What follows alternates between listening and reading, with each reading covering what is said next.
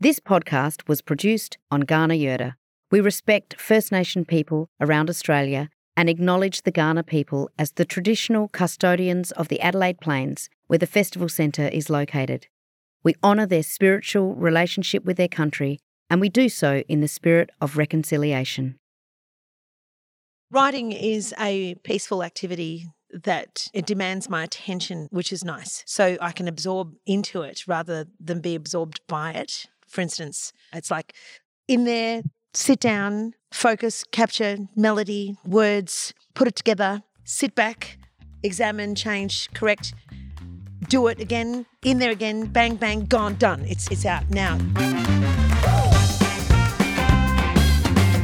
Hey, it's Libby O'Donovan here. Welcome to the First 50 podcast, a 50th anniversary celebration of the Adelaide Festival Centre, the home of performing arts in South Australia.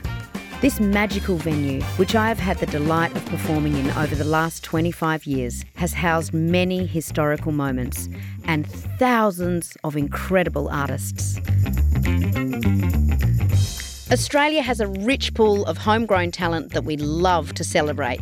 And I can think of very few Australian singers who are more well known and celebrated than our guest today. Transcending genres and convention, today's guest has brought audiences across jazz, blues, punk, soul, and music theatre. For 40 years, our guest has performed in over 8,000 concerts and produced 30 studio albums which have won them ARIAs, Mojo Awards, Ruby Awards, Lifetime Achievement Awards and Hall of Fame honours. Their creativity knows no bounds, having triumphed as an artistic director of a major arts festival 3 years running, producing incredible visual arts and being a multi-instrumentalist. They are one of the most highly respected and beloved humans on and off the stage. Hold on to your headphones, turn up your car radios and get ready to hear the strong, sultry and stunning voice of Kate Ceberano, an incredible singer with talents in dancing, acting and directing too. Kate is an Australian national treasure with a huge discography and a long list of accolades. And she's here at the Adelaide Festival Centre with me to share her story of success and how the Festival Centre has played a part in it all. Welcome to the First 50 podcast, Kate Ceberano. That's beautiful, darling. Thank you so much. It's an absolute pleasure and a privilege to sit and chat with you. We don't get to actually hang out as often as I'd like, because I do find that it's hard to fraternise with some of your peers as players. Either I'm in a different state or we're on different stages. But the times we've shared the stage, it's always been like, it's absolute joy. It is an absolute joy, and it's part of what we create in a community of artists together that I think is so magical. And being around stages and being around festivals where you're involved, there's always such a buzz because I've never seen another performer ever create such a positive energy wherever they go. And it's an industry not secret. It's an industry known and everyone talks about it. Wherever Kate Ceberano is, there's happiness, joy and a sense of community. Wow, that is one of the greatest compliments I've been paid in my business. Thank you so much. I really took it upon myself when I was the artistic director here to imagine that I was merely like a host in the greatest sense of like I thought of Mietta O'Donnell actually. I don't know if you know who Mietta was, but in the 80s, Mietta was probably the first of fine dining experiences in the country. So this is the late 70s, early 80s. And she had this beautiful restaurant and she would nominate an artist that she had a particular fancy for, and she would do this incredible French dinner and then host an artist. And I was one of those artists at the age of 16 that she and another friend of her, Clifford Hocking, a very famous entrepreneur here in the country, they said, oh, Kate's fabulous, we're going to put her on the show and she can do a jazz concert, which was my bent at the time. And she put me on the menu as a warm chocolate tart. And when I came to the Cabaret Festival, I thought, what would I want to imbue the most in this space? It would be an environment where an artist can come in and they can relax and be spoilt and they can be shown love, and we would action our love for their work and also the craft. And it wasn't actually what was going up on stage was so much interesting. It was fascinating to me, but it was their personal comfort before and after, which I really wanted to be engaged with. Yeah. And I held a lot of hands and I wiped a lot of tears and I shared a lot of joy. And for the most part, I just think I was just sort of like just someone just there, just that, 2 feet behind someone to assist in any way I could. So what you just said to me was just lovely. Thank you.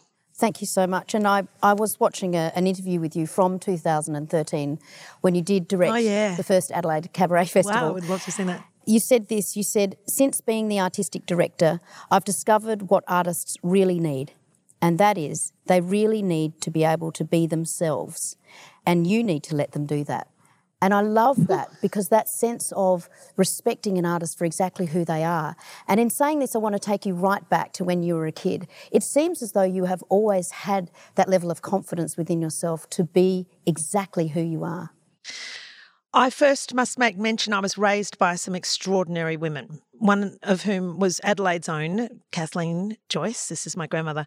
My mother, Cherie Ann Ceberano, who was then Joyce. They were not common. Yes. They said that they were going to make a difference in the way they raised children and the kind of environment that they would create. But its prime purpose was to give homes to artists. And we did. We had an open house policy. We had Jamoan came for Christmas many years in a row. I was dating for the longest time Steve Kearney, a great comedian, and the house was always full of these roaming artists from all out of the country and through every genre. And my grandmother and my mother, it was really, really drummed into us is that you have to respect and honour the person for who they are, not wish that they were someone else, and try to give comfort and succour and understanding, even if they're not really what you agree is possibly like, something that you can fully appreciate. So I want to just say that if there's anything you like about me, it's all them. And with this confidence and this beautiful, strong matriarchal influence that you had, when was the point where you thought, actually, I want to take this energy further onto a stage? I've always been overly ambitious and very overly desirous of making something of myself. Yes. I don't know whether it was because we were poor, it's because we lived a long way away from anyone, was because I was the youngest. I think being the youngest of a tribe definitely enables you to feel comfortable with a lot of attention and seeking a lot of attention. Yes. And it's just like my cup was never, ever full. It was like more, like where can I get more and more attention? And I'm going to say at that time I was probably pretty loathsome to some because I'd pick up in a scene, but when I felt I was being absorbed in it, I'd just let it go and move on. Right. I just didn't want to become what everyone else was doing. So I was actually quite enigmatic and I was really blind, like I had really, really strong Coke bottle glasses. So the fact that I couldn't see anyone and that I didn't care if I left them made me quite attractive because I wasn't really able to be caught in any web, never. Not of the heart, not socially, not even, my brother would just like go, you're going from jazz into like punk, into pop, into funk, into like stick to your lane. If you don't get good at something, you'll just be a dilettante. This was my brother's worry for me. And fair enough. It was actually I've escaped that yoke for all of my life of people saying, look, oh, mate, just when she gets good at something, then she pisses off and does something else. But what I think I've more than been doing is not – I haven't been being glib about it. Like I'd just see something. I'd grab the thing that I liked most from a pool of things and just collect it like a bowerbird. I'd just collect the pretty things and the things that I loved and then put them all into this kind of like a little raspberry drop tin in my mind and heart and just use them every time I get on stage. And I was on stage pretty much as early as 14. Yeah. Then I started to explore with those little jewels what I might be able to do and how I could employ them to be more interesting and gain more attention.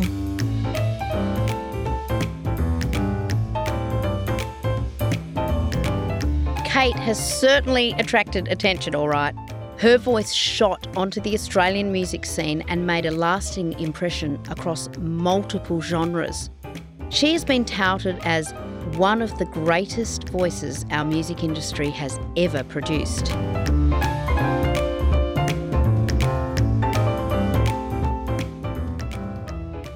And initially you were blessed with a different sounding voice right from the get-go. I mean, much has been made of your tone and the way you sing as a singer. I love talking to a singer about a singer. I love you so much, oh God, because you're the only other voice. You and Carla are just, every time we'd come back late night and we were just jamming, I just think the world, Australia doesn't understand some of the voices that are here and available for us to indulge and swim around in. It's just like, wow. Anyway, I'm sorry, what was the question? The question is, your tone immediately was different. I mean, when you do listen to recordings of when you were 15 with I'm Talking, from that early age teenhood, you hadn't finished physically growing, and yet your voice had this unique It was weird, wasn't it? Tone already that you can still hear all these years later in your recordings now.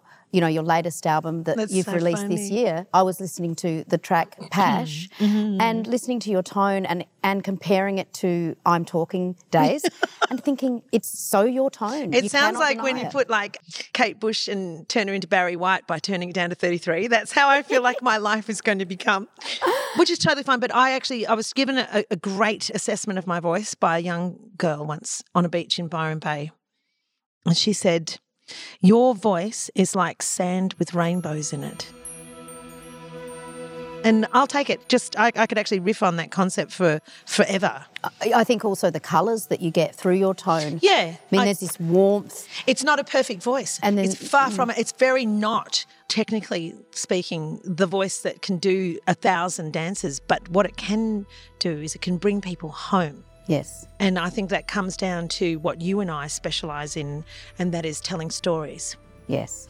Because I don't think you or I ever feel that the song itself is more worthy than the story that it's trying to tell. Which I think is evidenced in even this reimagining of Pash, which is done with the Melbourne Symphony Orchestra, where you listen to that and you hear a different story, even though it's the exact same lyrics. You really do. And similarly with Sweet Inspirations, your album that had a lot of your, I guess, most beloved songs for yourself that you're sharing, and you're sharing them from your perspective. Your voice really does colour them like a rainbow in sand in a way that tells us all exactly how you feel about it and lets us listen and say, actually, yeah, I feel like that too. Mm-hmm. It leads me to another quote when I was listening to you that ties in with this, and you said, with the artists, one would hope that you present as you are responding to the world around you. Right. And you said that in 2020. Right.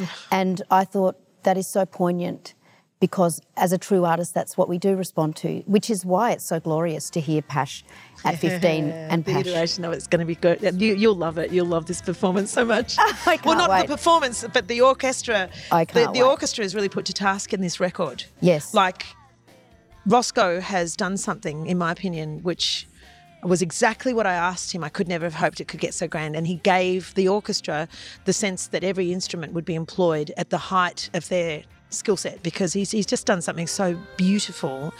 He works and is the artistic director for the Bamboos and the Cat Empire and James Morrison's Jazz Academy. He works with the Lincoln Centre and Juilliard graduates, and yet he lights upon it like a bee on a flower. He just taking pollen, and I guess coming back around, that's probably what I was doing as a kid. It's just like a little bee, taking a little bit of something from every flower that I come upon and hope to go and give it to others. To just hang around, even if there's nothing really happening. Passion kisses, kiss me, kiss me, kiss me. I would love to just go back very quickly to ask you a couple of questions about your early career. Like, do you remember your very first paid gig where you thought, I'm a professional singer? I do. I did a lot of unpaid work, and then one day I was 15 and there was a place called the Grain Store, which was actually on a strip where there were a bunch of like old storehouses in, you know, those massive big Victorian style grain stores. Inflation was next door and there was another joint, and they kind of more or less were like, I want to say nightclubs. Like, it was really weird. And there's this teenager. This is how life has changed. I'm like a Charles Bukowski character. I mean, I just blithely went through, you know, like a cherub and seemingly bulletproof. And this friend of mine says, hey, why don't you come along? It's Band of 1,000 Dancers, the Grand Wazoo. They're looking for a singer. and you're not legally able to be here. So if you can get your brothers to chaperone you or something, you can put up your song. I had my own little jazz group called the Hoagie Cats, and we performed in cafe restaurants and what have you around the place. But this was the first paid job. And I want to say he was kind of smug because he was a little bit like, yeah, show me what you've got. And I cracked out into Natural Woman. And within No Sexes, yeah, I'll buy that. Okay, good. So every Monday night, I would sing my hero song every Monday night. And I watched, this is the power of the businesswoman starting, there'd be 50 people one day, and then the next Monday there were 150, and the next Monday after there were 350. And then by the end of my experience, there were conga chains of people waiting to come into the Monday night show. I'd like to think it was for me. I don't think that that's true. But in my universe, I'm thinking, okay, great. So now I need to start charging him money because I'm bringing in the people. Yeah. And then I got a little bit of pocket money from that. And then before you know it, I had another gig out of that. And then by the time I was 16, I had about, $450 cash, $500 cash in my pocket every week, which in the 80s, can you imagine? That's a lot of money. A lot of money, yeah, it was. I bought for myself at the age of 18 after doing all those live gigs. So this is work. If you work hard, give yourself rewards. Like, yes. I don't know whatever your reward is, But for me, I loved fast cars. So I bought as my first car, this is just absolutely outrageous, it was a 1958 Spider. It was a convertible, a little bullet silver with red leather seats actually and chrome handles and everything. Oh, my God. Just the thought of it makes me salivate with joy. Did you buy it cash? You had all the cash Probably. From the gig? Yes, so good.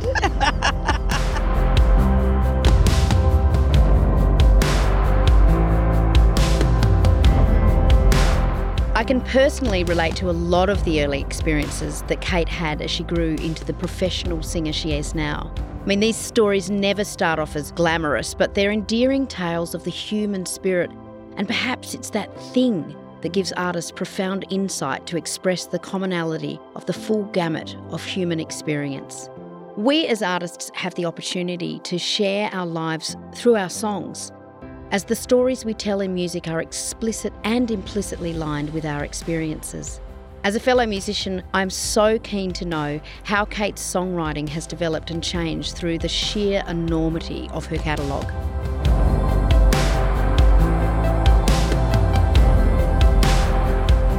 I want to ask you a little bit about your songwriting process. I know you've written a lot of songs from your early albums onwards, and indeed an entire album of Kensal Road, which was an entire album of originals. Yes. Which is a beautiful album. I mean, Thanks, you darling. can put that on and just let it hug you. It's a gorgeous album, a lot about longing and missing and being away and travelling, but also that connection back to home.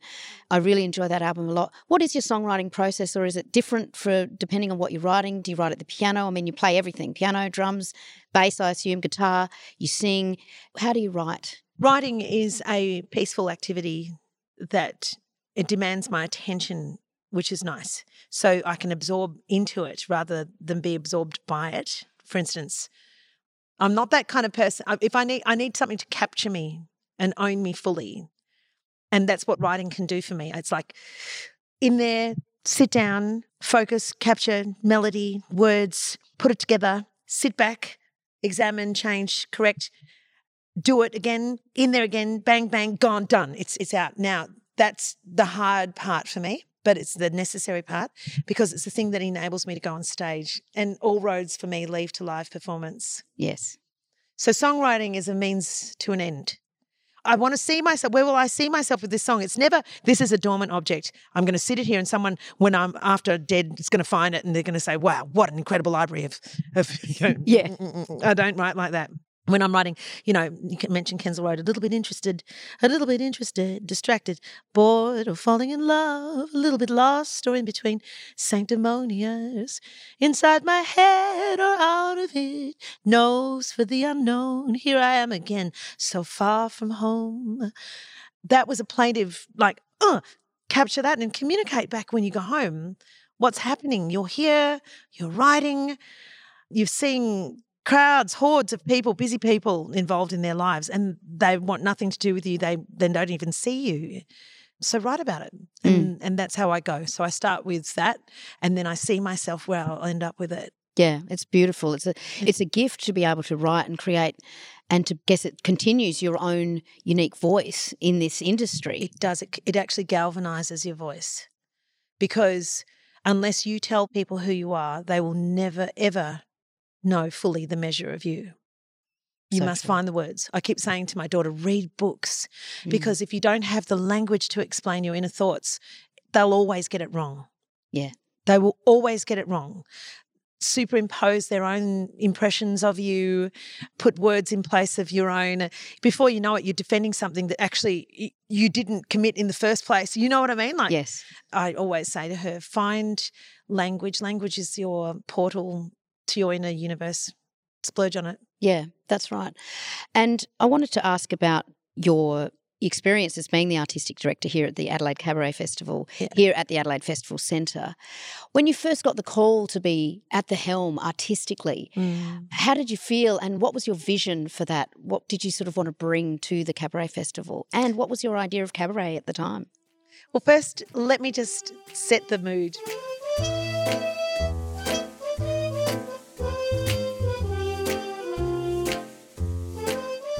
The artistic director, well, the CEO, Karen, of Midsummer, Melbourne, and her girlfriend, Louise, they invited me to lunch, and it was, I think David had just left. Yes. I believe she was the producer of the entire festival, Karen, for the longest time. Were you here when she was here? I definitely would have been, yes. Oh, yeah, you would have been, because you were way back in and way back from the very, very, very beginning. Yeah, it was. Yeah. And so she took me to lunch and we're sitting there and she said, look, I have a rather unique opportunity to present you, Kate. It doesn't bring to you any personal fame. You might be inundated with more work than you're willing to take on in the midst of your own year of work. But she said, but there's things about it that I think you're just perfect for. This is her wisdom about me as a person, which I really, really loved. Yeah. And I loved her investing. Just that enough was like, yeah, tell me more. And she said, well, there's this festival. And then she explained to me what the festival was and how long it had been going. And I knew peripherally, but I hadn't kind of been in it. And I said, so what's the tenure? She said, it's 3 years. I was like, okay. And how's it going to feel? And she, just because she herself is a really wonderful artist, she gave me the breadths of how it feels. You get to give 300 plus people jobs in the arts who may or may never get the kind of light put on them, but you get to turn the light on them and talk about them, and then in exchange they will remember you, and they'll know how well they felt in Australia and what it was to be a touring artist in Australia. And I was going, yeah, that sounds really interesting. Okay, cool. I mean, I was just coming in blind, making it all up as I just went along. If it hadn't been for Torben Brookman, I probably wouldn't have actually ever understood exactly what I was meant to do. Yeah.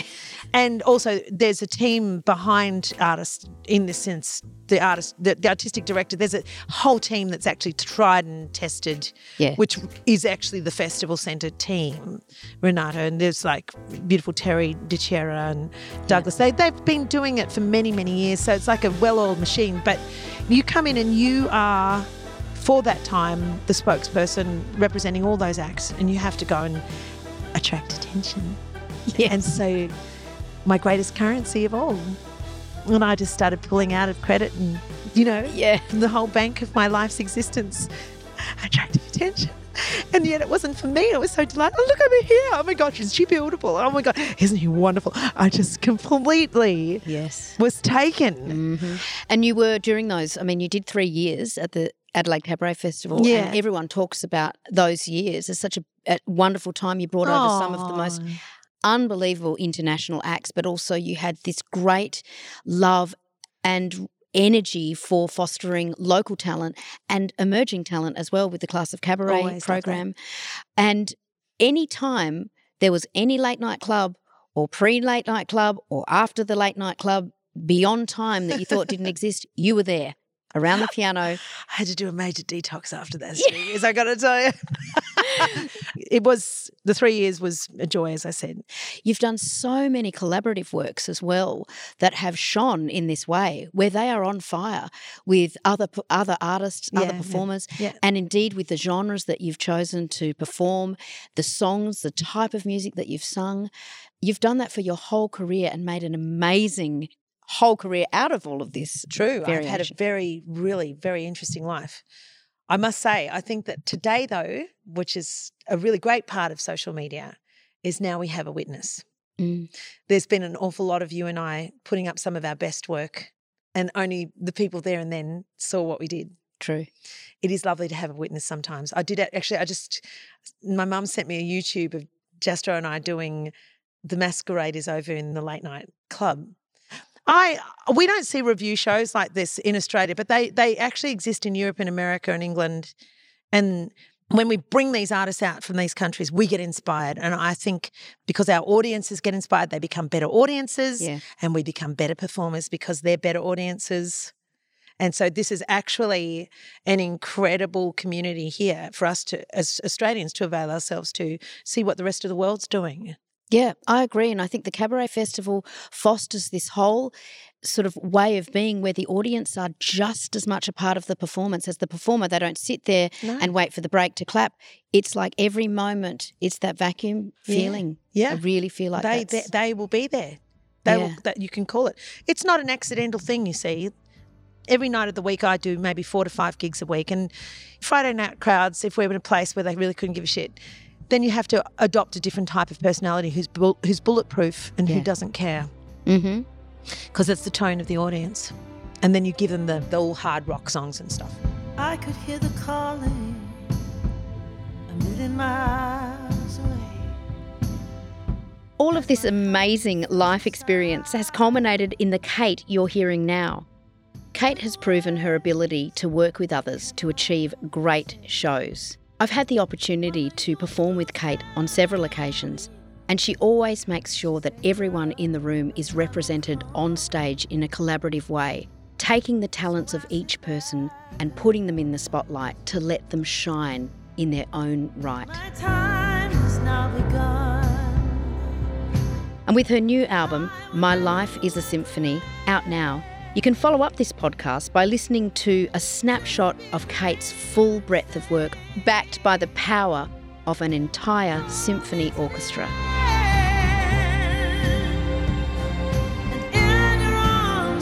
And if you want the intimate version, Kate is in Adelaide directing and performing regularly, with upcoming shows in the Adelaide Cabaret Festival under her direction, as well as a performance with the Adelaide Symphony Orchestra to top it all off.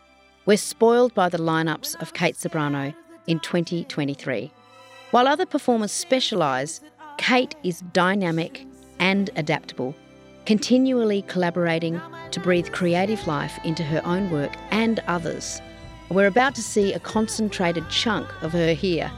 And speaking of great performances, there was a very memorable one in this theatre that featured Kate much earlier in her career among many other artists, all celebrating the magnificence of this space. I will never walk away. Just be brave and stay. Hold me to the end. 25 years ago, here at the Adelaide Festival Centre, you performed at the 25th anniversary of this whole establishment. Wow, that ages me to know that. And you're singing in the year of its 50th now. Wow. And we have a program here of that. Who's going to call me Dame now that Dame's gone? I want to know when I'm going to get my damehood. I'm sure that it's going to happen. I want it to be in my lifetime so that by the 70th anniversary of this building, there'll be the Dame, I'll be Dame Kate Ceberano. That's right. And it sounds got a good ring to it, hasn't it? There'll be a room named after you. Oh, They definitely will. But you sang Pash at that 25th, and now at the 50th, you're singing Pash. Yes, well, this is the loveliest note to leave with, because my daughter is singing on the record and she is singing on Brave, and we were performing and recording it in the same studio that we did 35 years ago. There's the concert, the celebration concert. Look at that, 1998. Also in 1998, I just want to read a quote that I found. So this is from 25 years ago, same era as this concert we're talking about for the 25th anniversary. You said, "One of the things I'm very grateful for is that it's a unique experience for a woman, in this country particularly, to have such a long and diverse career." You said that 25 years ago, and look at you now. But that's I did think that was a long time to be in the It was business. already 16 years of you forging away in the Australian music industry. You weren't like the other girls singing. No. You didn't have the same kind of voice, and you didn't have the same kind of approach when you were talking. I didn't have anything the same. God, at that age, I remember it was like I just really struggled with the fact that I had to sell myself through this skin that I was in. I suffered for that. But when you live through and beyond and you become something else out of it, look at those beautiful clippings. They're so beautiful. There's so many When clippings. you come through the other side, I just performed for Renee Gayer's memorial service, but we're doing Am I Heading in the Right Direction? Yeah. For your love and affection. When I was 14 listening to that in 1973 when it was released, and I was thinking, wow, well, what an incredible career she's had. And she's only one, keeping it up there amongst the men, you know, the Barnsies and the Farnsies and everyone, and sustaining herself. I guess that's sort of suddenly where I am today now. And now, like Ida Buttrose says, you know, if you're going to beat the path down towards your goals, you make sure you leave a roadmap and you tell the others where and how and where you went and make it possible for them to follow you. Don't block it. Don't obstruct it with things that make no sense or she was great. That's a beautiful legacy to leave. Yeah. And here, I'll show you these articles That too. is amazing. There's so many. Oh. I mean, all of the articles actually from these times 25 years ago mention the way you look. Like every single article does. I know. And it never quit. I watched so many interviews of you where they're talking just straight up, giving you all these adjectives about yourself while you're there, about what you look like. And it was anyway. Sexy this, I don't know. Yeah. Blah, blah, blah. I was thinking you can't do that now. I mean, you shouldn't have done it then. Just remember, kids, it's just a skin you're in. It changes. You're going to have to... The greatest comfort I have is knowing now that finally at this age that I can't be rated by that alone. But these days I'm well and truly beyond all of that, and that's such a comfort, so relaxing. Yeah. And what do you say to young performers? What kinds of advice do you give them? Get a move on, little pony, because only hard work, like you know it, hard work. Yeah. And it's relentless, and you must be, again, I use that word, indefatigable. I can't even say it. Indefatigable, which is you just cannot find rest until you fulfill your ambition. So sleep when you're dead. Let's just get going, get going, get going. Move, move, move. Faster, faster, little pony, faster.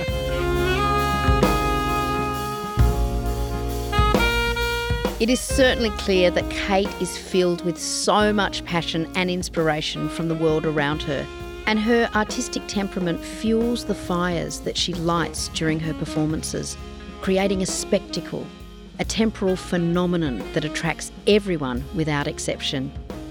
She's had performances like that here at the Adelaide Festival Centre, and I'd love to know how she views her connection with these stages.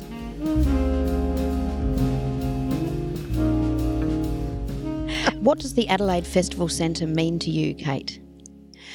Well, I can actually say performing here at the Festival Centre, I have been doing that since I was about 21, from my earliest memory of being here. And it was always part of the institution of great event spaces, and that when you'd go to every state, well, this was the one you'd go to in Adelaide, and of course then it's equal to Sydney's precincts in the Opera House and Melbourne at Hamer Hall, etc. But there's this particular reason why I'm very drawn to this one.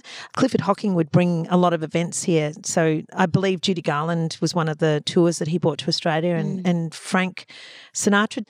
I know that when Clifford was touring, and it was Clifford that booked me to be part of many festivals, the overarching Adelaide Festival, and I believe the Cabaret Festival as well, back in the day. Yeah.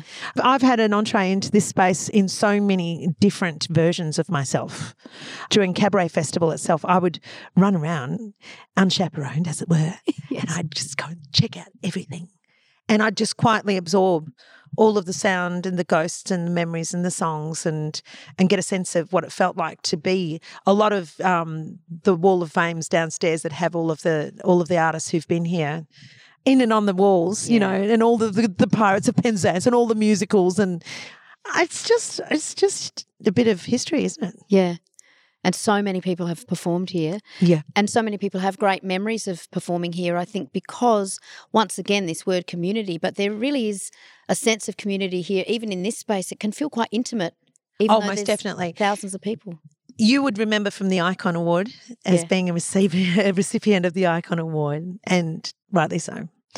It started in the year that I was in as the artistic director, and we gave the first honorary Reg Livermore his here in this room. And to hear him in this space, a very shy and elegant man giving a private address to a community here that he hadn't yet met. He didn't actually understand what he was getting the award for. He didn't even know what the Cabaret Festival was. And in essence, he, to me, was like the distillation of everything that's cabaret. I don't know why it was like so removed for him to understand. I was going, Reg, you were the first person I thought of. He's like, why? And I was like, Betty Blockbuster, you are just like so radical and all the work you've ever done, it's so original and I can't think of anyone like you. And that's the same way I'd describe you. It's just, thank you. There's just no one like you. And I know you'd probably feel the same way about me. And that's... I do, Kate. I do. I feel there's no one like you. No. You know, that's why you're still here. You're brilliant. You're different. And you're constantly reimagining yourself and the way that you sing and who you sing with and what you present to us. And your incredibly loyal fan base is now able to say, they're educated in a way where we say, it doesn't matter what Kate does, we're in safe hands. Wow. That's epic. Can I get that tattooed on my ass? Yes, you can. We'll go straight to Hindley Street. I have a tattoo from Hindley Street on my ass, actually, as it were. Angry Anderson took me up there one day. We were doing Superstar here in the park, and it was my 25th birthday. And he said, you'll never guess, but such and such a girl from Illustrated Man, Sydney, the very famed tattooist, is here in Hindley Street. Come on, let's go get a tattoo. I'm like, okay. Yeah, this area is it's left an indelible mark on parts of my anatomy. I should probably get like Adelaide Cab Fest on my arm, like one of those big long round ones around here. Yeah. For a true, to show us your true love for it. Yeah, exactly. The festival centre here is 50 years old. Where do you see an establishment like this heading towards in the future? Like, what would you hope for somewhere like this to be heading? I sincerely hope that they never remove the interior and change it up and turn it into something else. I hope that it'll always have this 60s kind of atmosphere. Like, do you find that just the angles of everything is very sort of 60s? And that it's one of the greatest sounding rooms in the country. The actual festival theatre itself here. Well, I've found it to be. I don't know about you. Is it notorious for anything other than that? I've just heard it's got... Absolutely. Yeah, I feel like even just sitting here and talking, the fact that it has the volume. See, I really hate when some concert halls are too live because you can't control the sound as well, or too dead. Yeah. Like our speaking voices don't have resonance. There just seems to be the correct balance of both here. Definitely. Yeah. Is this your favourite space to perform in the whole of the centre? Yeah. Yeah, this is like my home, just here. Oh. Yeah. Have you got some favourite memories from the Adelaide Festival Centre? When Gypsy, my daughter, opened our gala and she came through the red curtain and we did this roll up, because Jack Thompson had done this ad for us and we were doing this crazy sort of like Fellini-style helium mirage of imagery and things, and then this little girl comes out and through the front and she delivered it beautifully. She didn't falter and she did everything that she wanted to do. Yeah. And then came back and she just fell in a heap. And she's like, oh, Mum, that's really scary. It's very tiring, isn't it, being so fabulous? And I was like, yes. But if you borrow from the future, darling, it's all good. Just borrow from the future. Yeah. You pay the price afterwards. Who cares? Who cares? Like you said, you can rest when you're dead. You got it. Yeah, that's it.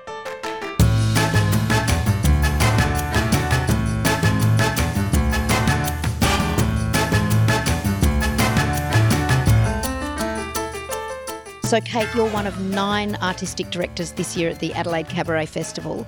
Can you tell us about what you're programming for the 2023 Adelaide Cabaret Festival? Well, I'm very happy to announce that I've invited Vince Jones. I'm very happy to announce that Vince Jones is invited. Having said that, Vince Jones will do exactly what Vince Jones wants to do, which is rightly so. So the 2 artists that I'm programming for the Adelaide Cabaret Festival this year is Vince Jones And Come In Spinner is like a return to what was a very, very successful soundtrack for a television show. And so he's going to be doing that with Nina Ferrer. Amazing singer, amazing Vince, because Vince is like David Attenborough, you kind of got to still up on him in the wild, He doesn't do many gigs. He's very quiet. But I know that for many, many years he's been a recidivist to the Adelaide festivals, and all around Adelaide you won't find any person who didn't also agree that Vince's concerts were the highlight of the festival mostly every year. So I think a lot of Adelaideans are going to be thrilled about that. And then just to make a beautiful bookend, his younger self, my arranger, Roscoe James, is coming, and he's a trumpet player as well. Yeah. And he'll be doing the music of Chet Baker. Beautiful. So can you imagine? You've got these two contrasting and yet sort of one of the same sort of voices, just different iterations. It'll be lovely. And we'll also be hearing from you, of course. I will be performing with the Adelaide Symphony Orchestra. Could you get your bucket list any earlier in your life? Imagine, what a thrill. And I'll be performing My Life as a Symphony, which is all of these lovely tracks that I've revisited and reimagined with Roscoe James arranging. And I'm performing the day after the gala. So the gala's all done and dusted. Everyone bought their tickets, and I'm inviting everyone to come and join us for the next night with the Adelaide Symphony, because I've got 40 years celebrating my career, and I've cherry-picked songs that are very important to me and I have some real emotional relationship to, and then they've just been set on fire by the orchestra. Fabulous. 40 years, 30 studio albums, performing all the time, touring all the time. What's next for Kate Ceberano? Do you know? No, I don't know. I don't really think I ever really know. I'm always chasing something.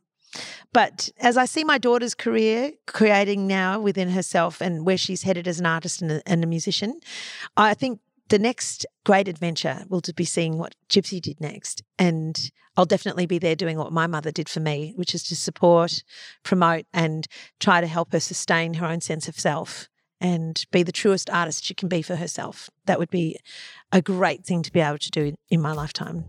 Beautiful. Kate is such a vivacious presence. Her charisma and confidence is matched by her humility. Kate has had a remarkable career on and off stage, and it was special to hear how she reflected on the Adelaide Festival Centre for its part in her journey.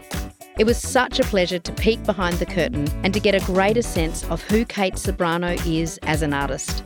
She lives so authentically on and off the stage, exactly how you would imagine her to be. There is so much to admire about Kate's work and her outlook. But most of all, I admire how she is with people, truly passing on the legacy of a strong, inspirational woman for her daughter and for many other artists.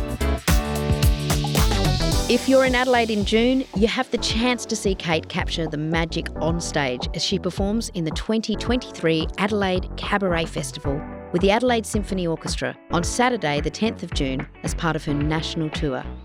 You can catch a lot of other acts in June too at the Cabaret Festival, which runs from the 9th to the 24th, and the full program of all the incredible acts are at the Adelaide Festival Centre website. See you there.